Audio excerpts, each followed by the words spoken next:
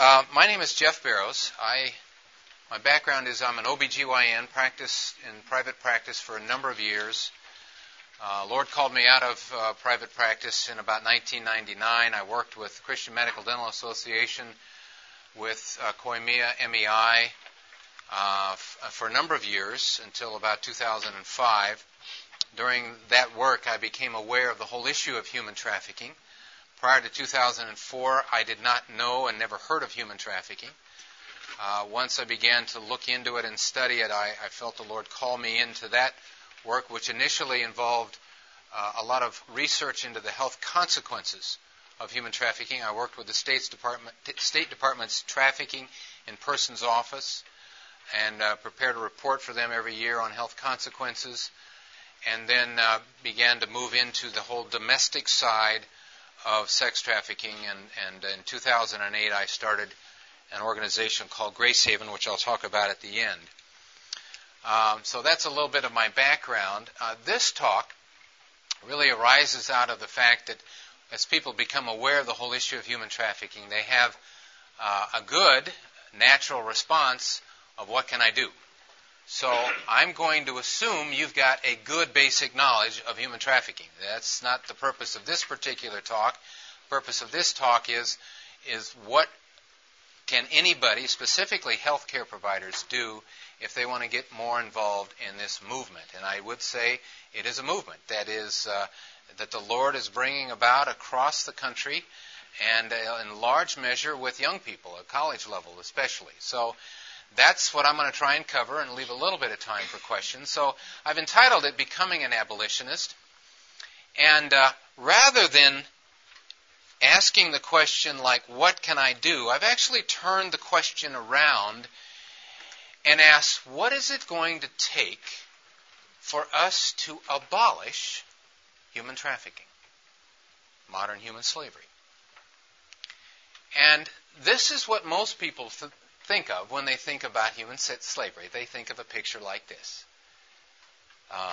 Africans enchained, completely out in the open, during a time it was legal, acceptable. In fact, like many of you, until about 2004, if you had said, well, where's slavery happening in the United States? I might have said, well, maybe there's a few isolated places in Africa where slavery is happening.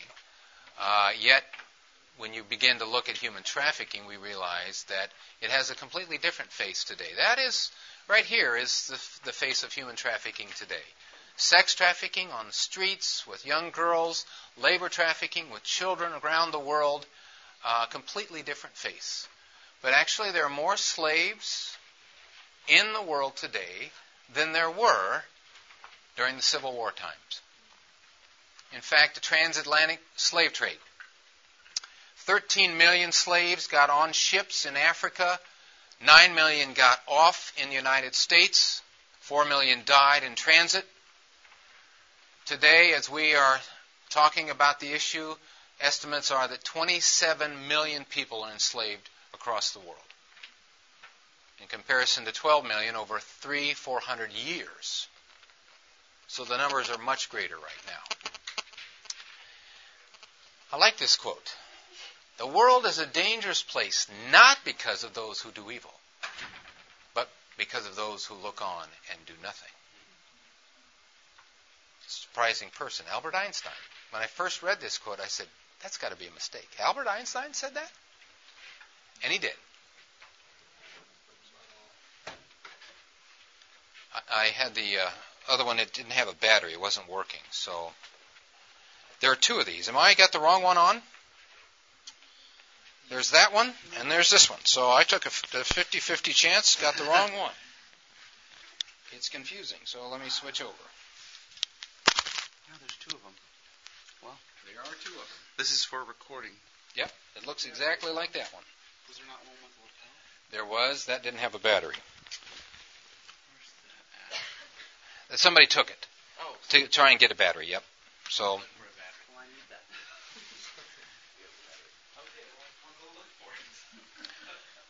this kind of sums up the fact that if we're ever going to abolish human trafficking, abolish slavery, especially in our lifetime, it's going to take everybody's involvement. So I turn the question around when people kind of ask, well, can I do anything to help in the abolition movement? To not only can you, but you should be doing something. There are lots of different levels of engagement in this whole issue. And we'll talk about some of those today. Once I get mic'd up. Thank you. It will save my voice.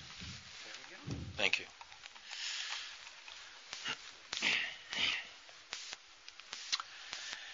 Obviously, several things need to happen.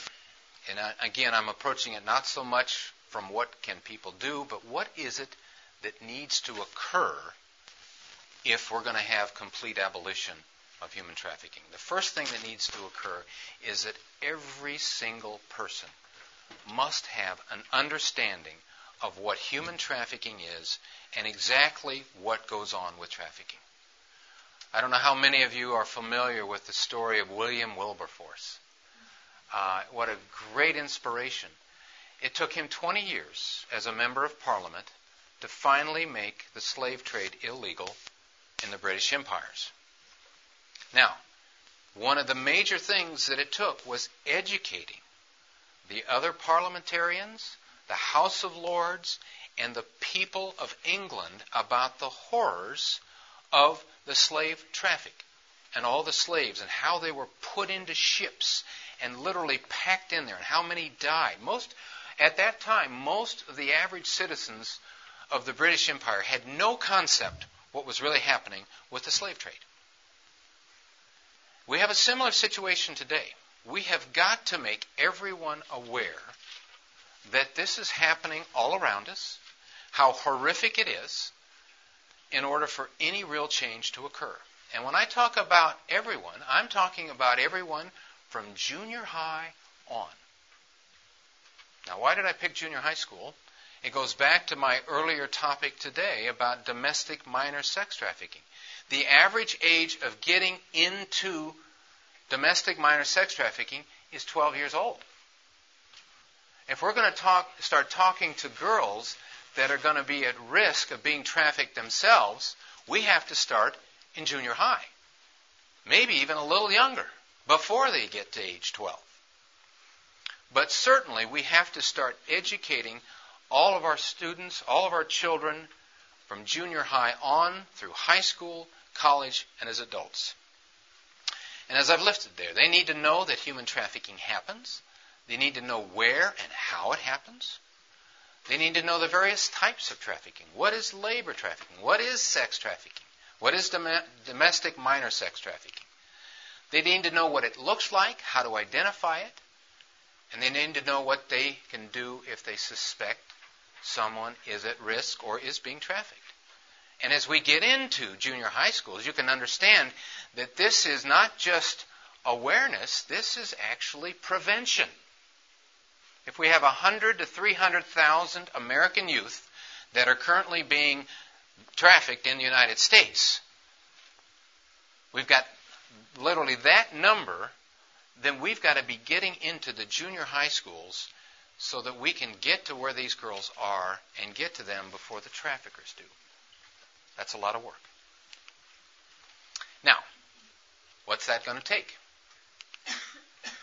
That's a lot of people talking. Those of us that are very active in the movement, we can do our share in talking and coming to meetings like this, but we literally have to have hundreds of thousands of people talking about this issue. Talking to churches, civic groups, other students, high school students talking to their classes, junior high students talking to their classes, getting the teachers involved. We need to have college students talking to their classmates, raising the awareness. Then we need to get into the professional groups. Medical care. If you were at my talk earlier today, I talked about the fact that there are really 4 groups that are likely to encounter trafficking victims. Law enforcement, healthcare, clergy, and teachers. We need to really get into those professional groups.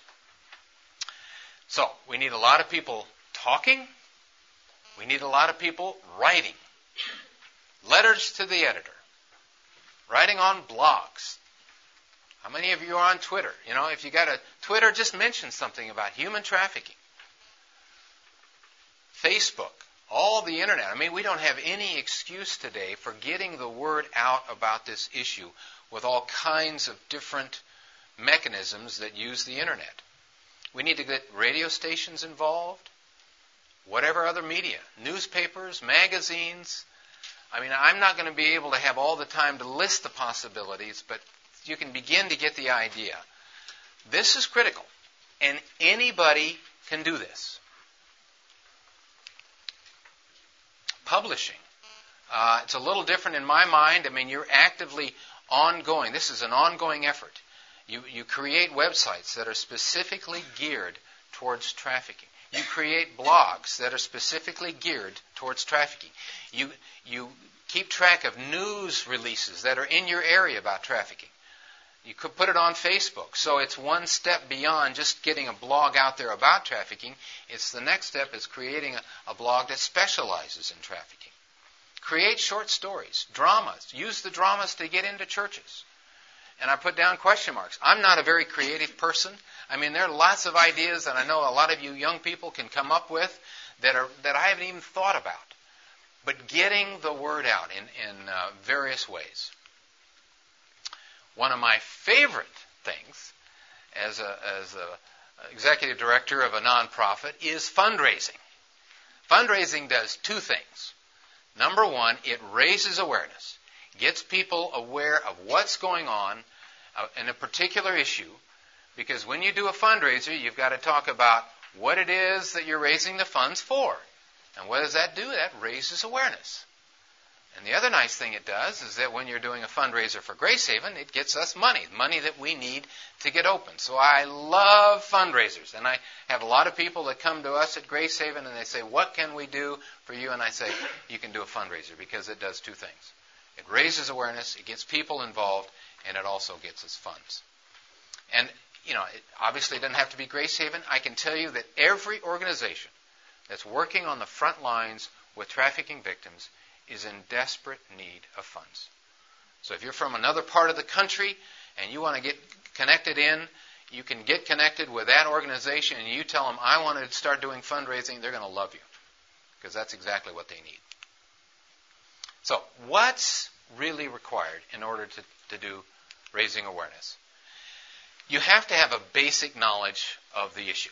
Okay, because people are going to ask questions. So it takes a little bit of time for you to do some research about international trafficking, domestic trafficking. What is the difference?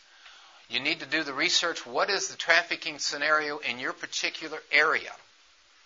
What are the resources in your particular area? Because those are common questions that come up and things that you need to know about.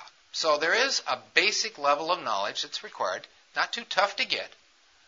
And then obviously the other real big key area is you have to have a passion for the cause. And I think it's a calling. Okay?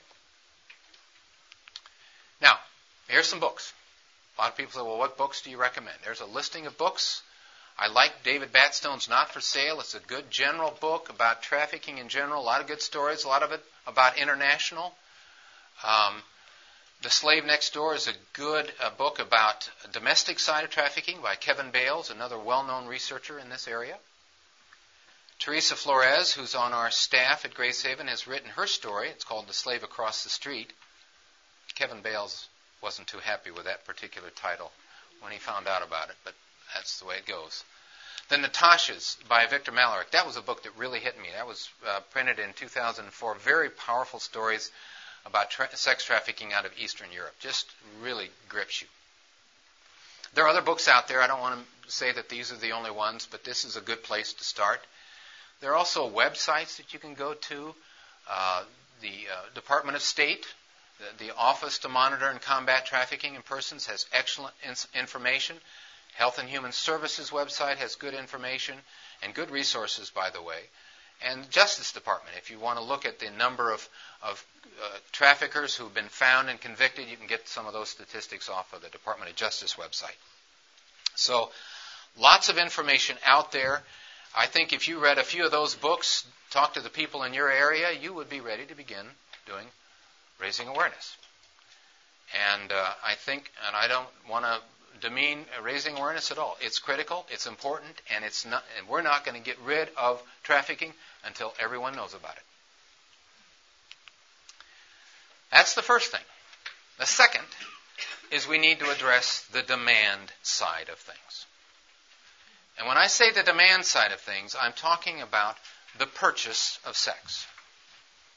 The term we use for men and women who buy sex, and by the way, the only people that buy sex are not men, there are women that buy sex, are Johns. That's the term. And the demand side talks about the fact that our culture is moving in many different ways towards the normalization of the purchase of sex. Now, what do I mean by that, and how is that happening?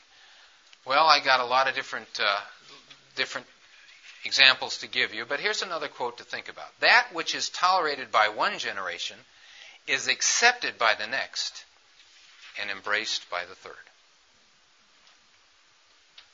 That which is tolerated by one generation is accepted by the second, embraced by the third. And just think about how many different issues the church is dealing with in our culture today that are just great examples of this. Going from being tolerated to accepted to embraced. And we have to fight that, especially when it comes to demand. A few examples. Wishing you Merry Christmas, Happy Holidays, and a fantastic New Year, pimpmybarbie.com. Okay? This is from a website. This is last year. I'm shuddering to think what's going to happen this year in 2010. I don't know how many of you are familiar with the song, It's Hard Out There for a Pimp. It's part of a movie that was called Hustle and Flow. And the basis of the movie was the difficulties this pimp was having in trying to make money on the street. Believe it or not. You get really feeling sorry for this trafficker. And this song won the 2005 Academy Award. It's hard out there for a pimp. When people think, well, it can't be possible that pimping is going to be accepted in culture, it already is in Hollywood. When you give an award, an Academy Award, the highest award, to a song that talks about how tough it is out there for a pimp, we have some real problems. Video games. I've just thrown up one example. There are all kinds of pimping video games out there. There are all kinds of pimping websites. Pimp My Ride, Pimp This, Pimp That. This is a Wii game. A lot of kids in junior high and high school actually like to use the term pimp. It's nice, a favorite slang term now.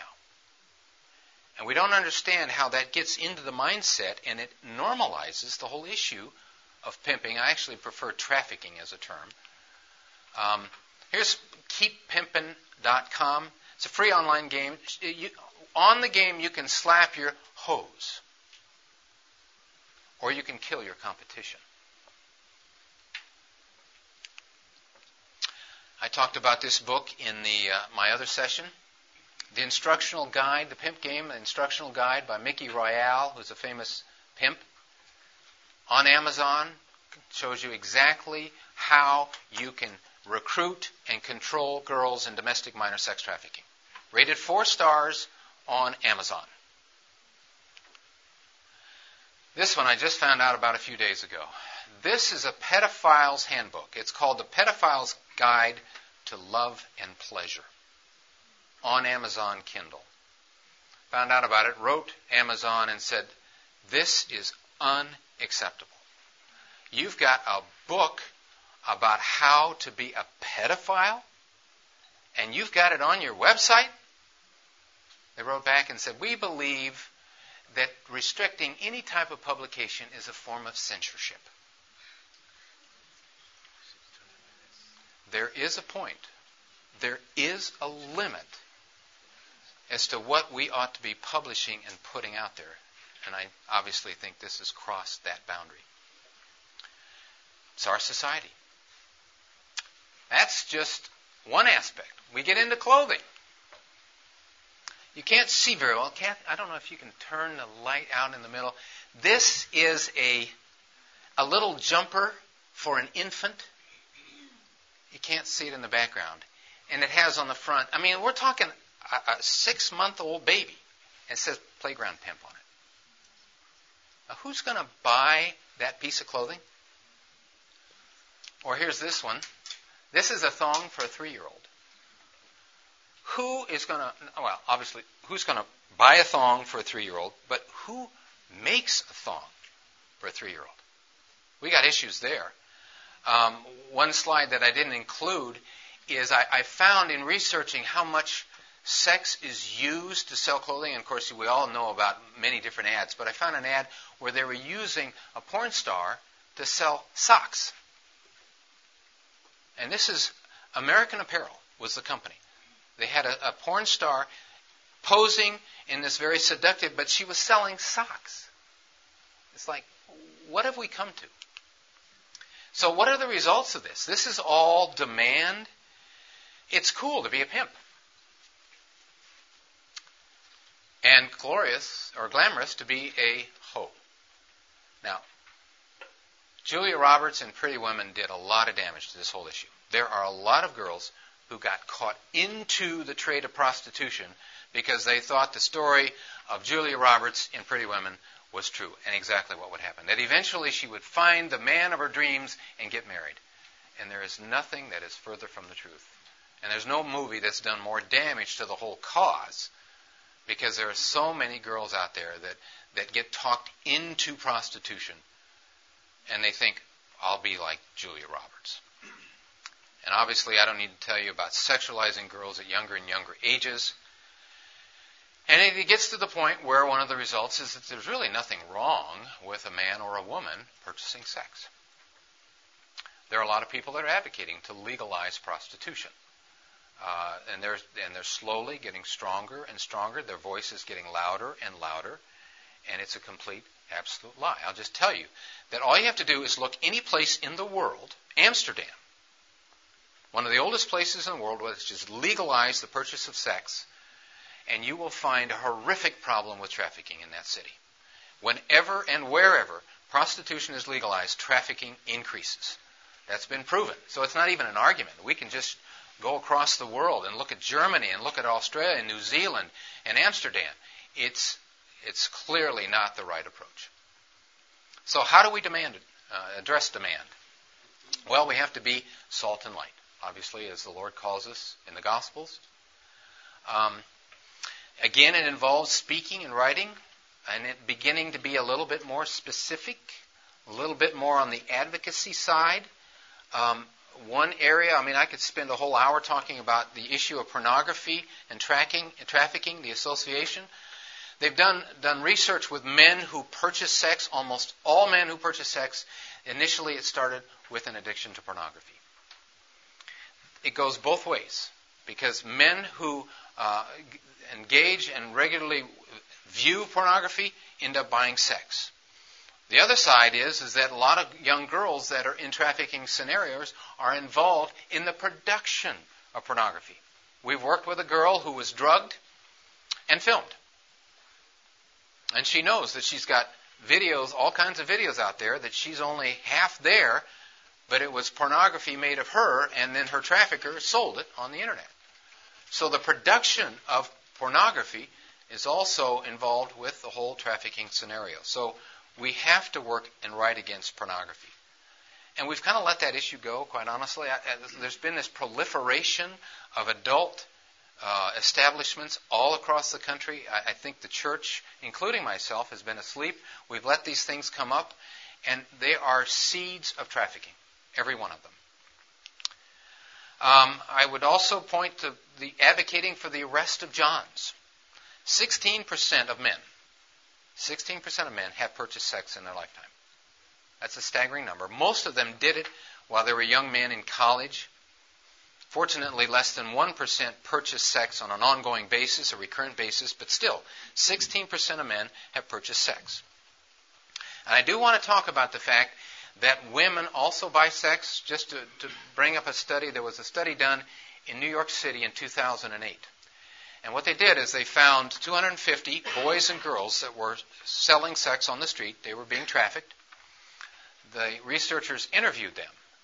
And they found that of the boys, 40% had sold sex to a woman, and 13% were making their full living off of women, full time. 11% of the girls had women purchasing sex for them. So it's not just a male purchasing thing, it is both male and female. Of course, men are the worst offenders, but it's not just one sex. I would love to see more John schools created. A John school is a special court-established school where when a man is arrested for soliciting, and it's his first arrest, he can be given the option to go to this school and spend 8 hours in a class learning about what prostitution is like. Typically, they will have women who have come out of prostitution come and talk about the trauma, the horror, how they hate it, and they'll do that in lieu of frequently a jail sentence. And studies have shown that the failure rate is only about 20%. In other words, 80% of the men that go through a John school never purchase sex again. It's one of the most effective ways to get men to realize how wrong it is to purchase sex. The problem is there are only about a handful of John schools across the country, and we need to get more of those established. There have been some places that have put billboards up. They'll actually give names of the men who buy sex. That's very effective. Get your name up on the billboard, especially if you're married and family. And it's interesting. You talk to these girls and you ask them, what are the kinds of men who buy sex? And they say everyday men. Unfortunately, they'll often say doctors, dentists, lawyers, judges, anybody. They have all kinds of customers. There's not a particular group that we might think of. And the other thing that we need to work on is elimination of adult establishments. I don't know, how did they get to where they are today, that you can't drive down the interstate without seeing some gentleman's club? I gave a talk not long ago at Ashland College, and just right down the road was a gentleman's club. And I don't know. I was asleep along with everybody else. But every adult establishment is a place of prostitution. Every police officer knows that. Everybody that goes in there knows that. You see a girl stripping that you want to have sex with, you can have her that night if you're willing to pay enough money. And also they're involved with young girls. They have ways to get young girls, and so therefore they're involved in trafficking. I could spend an hour on that, so I'm going to stop there. Third, we need to buy fair trade. This really addresses the issue of labor trafficking. And this is where Britain and Europe are actually ahead of us. This has become more of an issue for them for a longer period of time, that they have created a whole culture of buying fair trade. Now, when you buy fair trade, I'm going to be honest with you, you're going to pay $1 to $2 more, at least, depending on the cost of the product. 10% more. If you're buying a product for $10, like a bag of coffee, you buy it fair trade, it's going to be $1 more. But you stop and think about it. How is it that we can buy a T-shirt or an article of clothing for $6 and have it shipped from overseas and still somebody making a profit? Well, it doesn't take a rocket scientist to figure out somebody isn't getting paid in the production of that piece of clothing.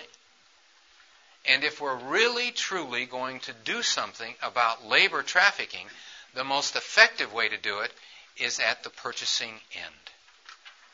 And that is, we start looking for products that are fair trade. And by that I mean that there's been efforts made that along the chain of manufacture of that particular product, efforts have been made to make sure that everyone involved in employment has been paid well and taken care of. That's difficult to do. And there are now stores in Britain that specialize in selling fair trade products, and they've been able to develop because enough people have demanded that those stores come along. Well, we've been slow here in the United States. There haven't been enough people who have said, I want to buy fair trade. Because a lot of us aren't ready to make the step of looking a little harder for fair trade products, or hopefully, they don't want to pay the extra $1 to $2 to make sure that that product is produced by people who are paid well.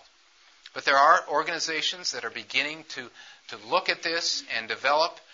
One of my favorites is fairtradeusa.org.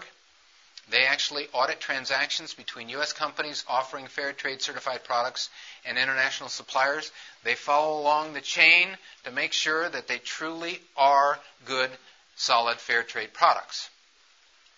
Now, I can tell you that every one of us in here has bought things that have been produced by child trafficked labor. Every one of us. In fact, we all came to this building on tires that were made by child labor, because all of the tires are manufactured in the United States from rubber that's gotten out of Liberia and Sierra Leone with child labor. We don't have a choice right now. That's the sad part. That's the frustrating part. 70% of diamonds that are purchased are good. 30% are child labor. Our cell phones have components in them that are produced out of child labor. A lot of our clothing still is produced, but there are things and areas that we can make an advance on. And I'm sorry that this isn't showing up very well. Big one is coffee. Most of you know that coffee, there's a percentage of it that is produced by trafficked labor. So we need to be working real hard at buying coffee that is fair trade. And these are some of the companies that have been checked out by Fair Trade USA. Caribou Coffee is a good one. Peet's, Starbucks especially, their Cafe Estima. Seattle's Best Coffee works very hard to try and get fair trade products. Costco, Trader Joe's is a store that is beginning more and more to specialize in fair trade products. It requires us as customers to go in, look for the fair trade markings on the package, and be willing to pay the extra money. Chocolate is another area. I will tell you, Hershey's is terrible. Hershey's does not want to get on the fair trade bandwagon because they aren't seeing enough of us as customers caring about this issue. So as long as people are buying their chocolate, they don't really care how they get the cocoa. The cocoa comes out of Ivory Coast for child labor, and so I'd encourage you, don't buy Hershey's. It's not going to change until people suddenly stop and get them at the pocketbook. There are good stores that are, again, trying to list fair trade foods. Kroger, Safeway, Giant, Sam's Club, Whole Foods is another big one. And again, Trader Joe's is one I forgot to put on the list. So I could talk again about fair trade. That's a huge issue. And that's something every one of us, not only can we do, but we ought to be doing. Spending a little bit more money, specifically looking for fair trade products, and really going beyond and trying to create a market for fair trade. If we as consumers create a market for fair trade, then we'll have more and more stores that will then follow that market and develop. Fourth, specialized training to identify and help victims of trafficking. What I'm talking about is beyond raising awareness.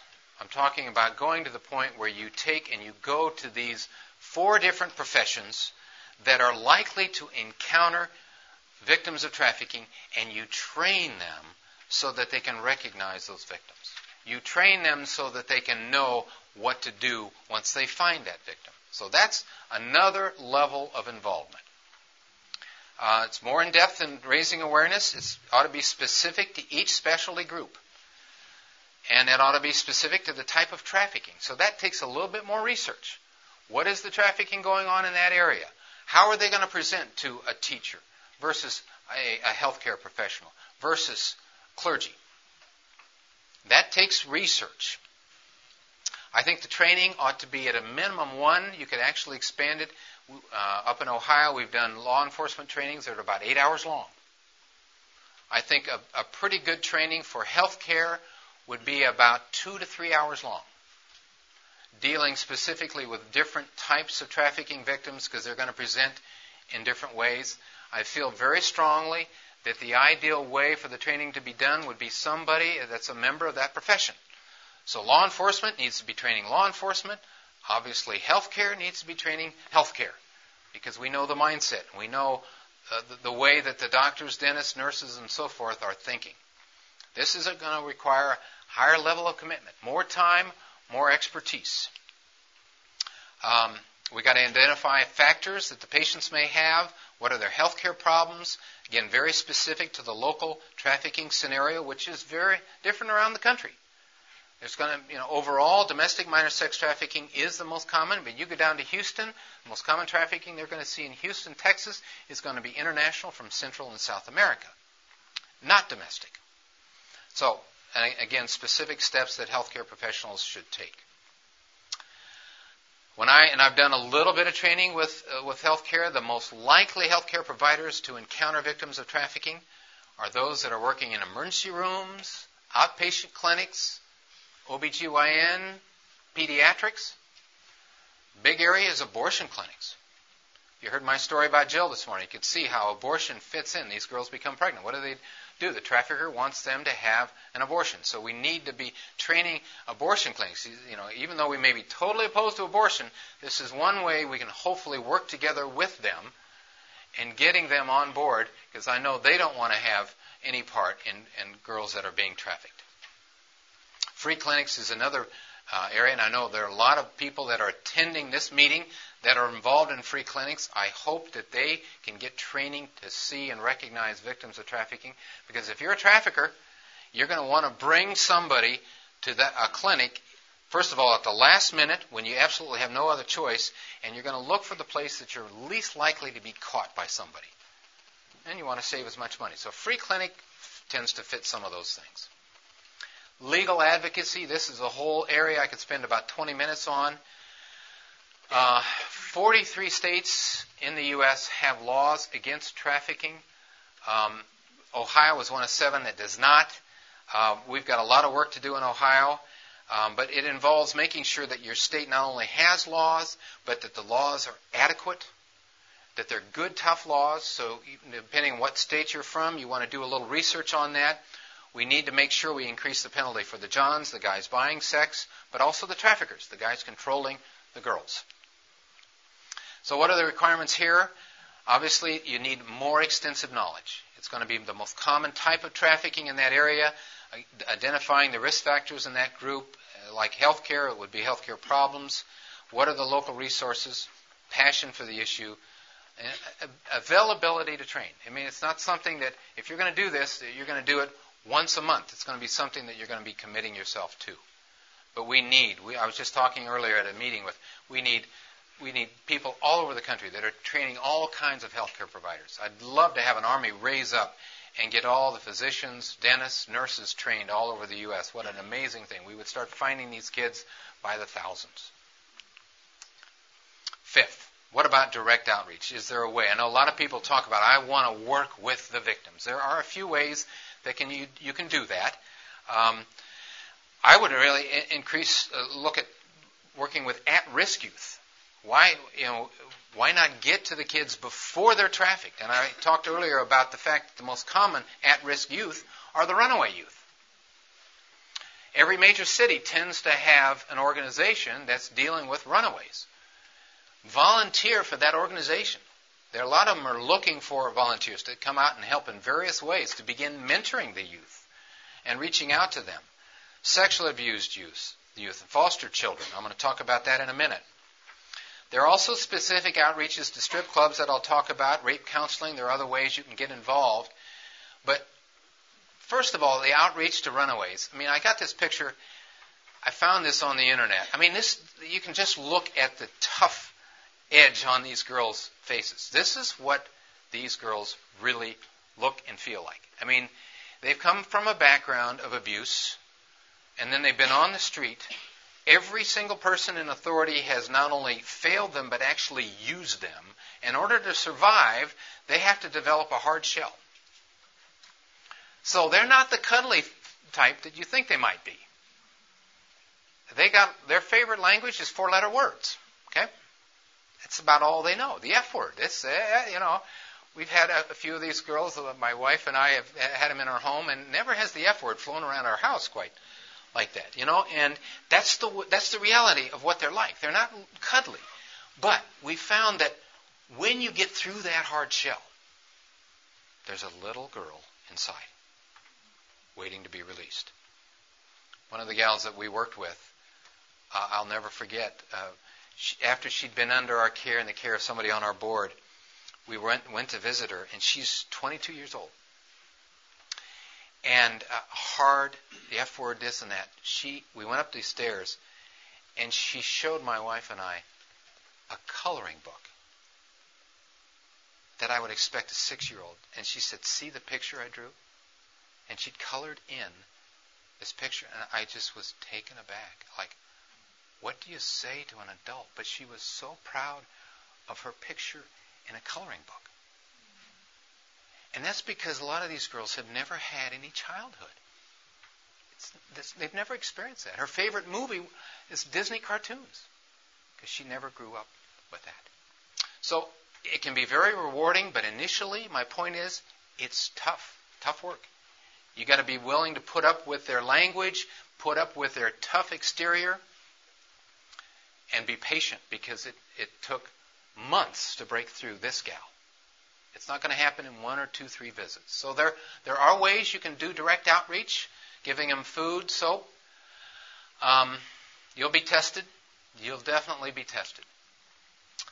What does this require? Lots of training. You need to understand the mindset. You need to understand where these girls are coming from, their background. You need to understand trauma, what it takes to being triggered, post-traumatic stress disorder. I would encourage you to go through 1 to 2 days of training before you get involved in this kind of outreach. But here's an area that I really like to focus on a lot in churches. That one of the other areas that we've, I think, missed in the church is the whole issue of foster care. I used to think I'd read the verses like in James 1:27, where it talks about looking after orphans and widows in their distress. I used to think, we don't have any orphans. They're all in good care and foster care. I was so blind and so ignorant about the fact that most of the kids in foster care are doing terrible because 80% of foster parents are doing it for the money. And this is where the church has totally dropped it, because what do? We create empty nester Sunday school classes. They come together and they talk about their activities of what they're going to do the next week because their kids have grown and gone to college. And I'm thinking, hello, we've got all these thousands of kids out there that would love to have parents, and you've proven yourself as a parent. You've got experience as a parent. Become a foster parent. That's a huge way, because those are the girls and boys that are at risk of being trafficked, those in the foster care system. I would not recommend dealing with these girls unless your home is empty. Don't do it with kids that are younger, because they'll become sexual abusers. But if you've got an empty home and you've got time and a desire to commit to these kids, what a great way to have an impact on this whole issue. They provide all the training for you. You don't have to use money as an excuse. They'll pay you a little bit of money for the kids. So there's no barriers that way. So that's a huge, huge area. You can do outreach to strip clubs. I know of a group in Dayton that's been very successful with this. They'll actually have women that will go, and on Valentine's Day, for instance, they'll go to the clubs and they'll bring flowers in to the girls. And the owners of the strip club really kind of want that because they know that it improves the mood of the dancers. And it's a way of getting a relationship with them. You don't want to enable them in their work, but yet they need to realize that there are people outside that club that love them for things that are different than what they can do with their body. So you can go from forming relationships to begin a friendship and perhaps even helping them. So there are some of these outreaches that are sprouting up around the country. Other outreaches, going to truck stops. A lot of girls are trafficked in truck stops, putting signs in the back of the bathroom stalls. There are groups that do that with phone numbers that they can call if they are trafficked. Rest areas, restaurants. There's a group that I work with in Columbus. We'll occasionally do an outreach to the street workers late at night. And I'll be the driver, and we have a couple of gals in the van, and they'll go out and they'll give them a package of hygiene items and food, and just give them a hug. It's amazing how easy it is to spot these women at 1, 2 in the morning. You got a woman 1 in the morning standing on a street corner. What's she there for? I had no idea until I got involved in this. They're all over every major city. So that's another outreach. I would do it in association with people that know what they're talking about. And then direct care. I mean, in the healthcare profession, once these victims are found, they need healthcare. And so you might connect up with a local coalition or organization and see if you are a healthcare professional in that area, see if you can offer your services pro bono. I'm sure they would love to take advantage of that for STI screening, any kind of physical trauma they're getting, and various treatment of diseases. So that's another way that physicians, dentists, and other healthcare professionals can get involved. So how would you do that? Do you want to contact the local Rescue and Restore Coalition located near you? You can find that information on the Health and Human Services website. Volunteer your services. Learn a little bit more about what is going on in your particular area. And then I want to finish up in a couple of minutes, talk about our work with Grace Haven. This is a study that was done in 2007. Back to the issue of domestic minor sex trafficking, we found that there are 100,000 to 300,000 girls being trafficked across the United States. And Health and Human Services, upon realizing that, thought, well, how many organizations are out there that are specializing in taking care of these girls? And they found 4 organizations total: Los Angeles, San Francisco, Atlanta, and New York. Total of about 45 beds for 100,000 girls. Not a real good ratio. So in 2008, I started Grace Haven. We're up in Ohio. We're a faith-based Christian nonprofit. This is the backside of the house. We're actually in the process of renovating a home to be a long-term rehabilitative shelter for these girls. While they're there in Grace Haven, they'll be able to get individual and group counseling. They'll be able to continue their education. They'll be able to be safe and secure. We're keeping our location undisclosed for obvious reasons. The average girl gets into this with a 4th grade education when she's finally freed out of this, so they'll be able to work towards their high school diploma. They'll stay with us somewhere between 6 and 24 months. A lot of factors will come into play and when we'll have them leave the home, but they'll be love for who they are, not what they can do, and obviously will have the love of Christ that we'll be sharing with them. So this is a picture of our renovation right now. This is what the house looks like. I just took these pictures a couple of weeks ago. That room back there used to be the master bedroom. It's going to become our office for the staff. It was a 4-bedroom home. We're converting it into 5 bedrooms, 4.5 baths. We added 2 baths to the house. We took a garage and closed it, and that's going to become our classroom. We have another extended garage that we're going to create into an exercise recreation room where we're going to hang up one of these things you can punch, the punching bag, so they can punch and get their frustrations out on that rather than each other. I think that's a little bit more healthy. Hoping to have the renovation done by this coming March. And then one thing we have to do as a licensed group home, we have to show financial stability, so we have to have in the bank our first 6 months of operating expenses, which I can tell you is a significant chunk of change, so we're raising funds for that. That's our website. There are some brochures that we've passed around, and there's some sheets. If you want to get on our email list, you can do that through the website, or there's some papers around back there, I think, that you can sign up to be on our email list. So, I got a few minutes for questions. Jeff, you mentioned training probably 30 times. Yeah. Where do you get that training? Where do you go to get that kind of training? The medical field. Specifically the medical field, since we're all here tonight. There is no place that gets it. I'm actually probably the only one that's put together. I mean, along with Catherine and I and Dan Burkew, there are 3 of us. I don't know of anybody else, physician-wise, that does it. Do you have web-based training? Do you have? I did. I'm glad you mentioned that. I did put a PowerPoint together, and it's on the CMDA website. And I think it's still on the website. For a while, we had it on the website for CME training, and you could get CME hours out of it. But the last I knew, it's still up there. There's no place that's doing the training specifically.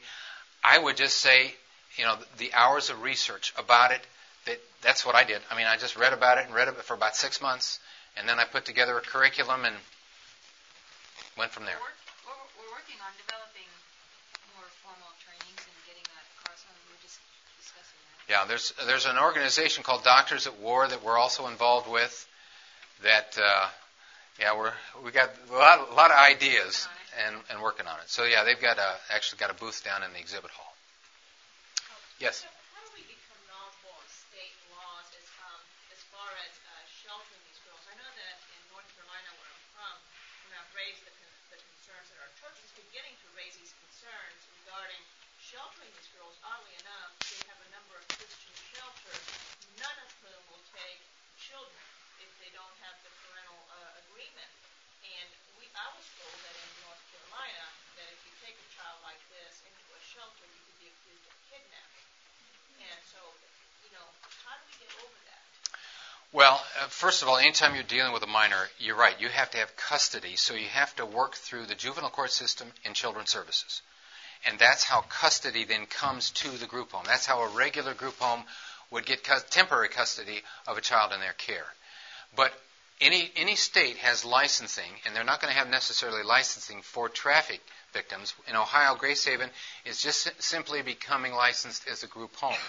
But we're letting children's services around the state and the juvenile judges around the state know that we're specializing in trafficked children. So it's part of it is relationship building with them. The other part is getting the license to operate as a group home within that particular state. And you can go to the laws. Almost all states have their laws now online, and you can specifically look at what the requirements are to become licensed as a group home. If you're going to deal with minors, you don't need to do that if you're dealing with 18 and over. But if you're dealing with minors, then yes, you have to be a licensed facility, and then the term is adjudicated. Those kids have to be adjudicated to your care through Children's Services or the juvenile justice system. Yes? You mentioned under outreach for direct care to contact the Rescue and Restore Coalition. Who are they? That's a national. The Health and Human Services back in about 2003 decided to begin a campaign across the country to raise awareness, and so they started a Rescue and Restore campaign. So it originally came out of Health and Human Services, and it's on. I think it's rescueandrestore either .org or .com, and you can get to their website. And so the goal of Health and Human Services was to start coalitions in major cities all across the country, local grassroots efforts of people that would come together to address the trafficking issues in their particular area. Yes? Do you know what percent of victims are Don't know of any good data on that at all. And I don't know that anybody's even studied that. Good question, but I better take, because I think is there someone coming in at 3? Do I have to be out of here by 3? There is? Okay. I looked on the schedule. I thought there was a hand back here. Yes.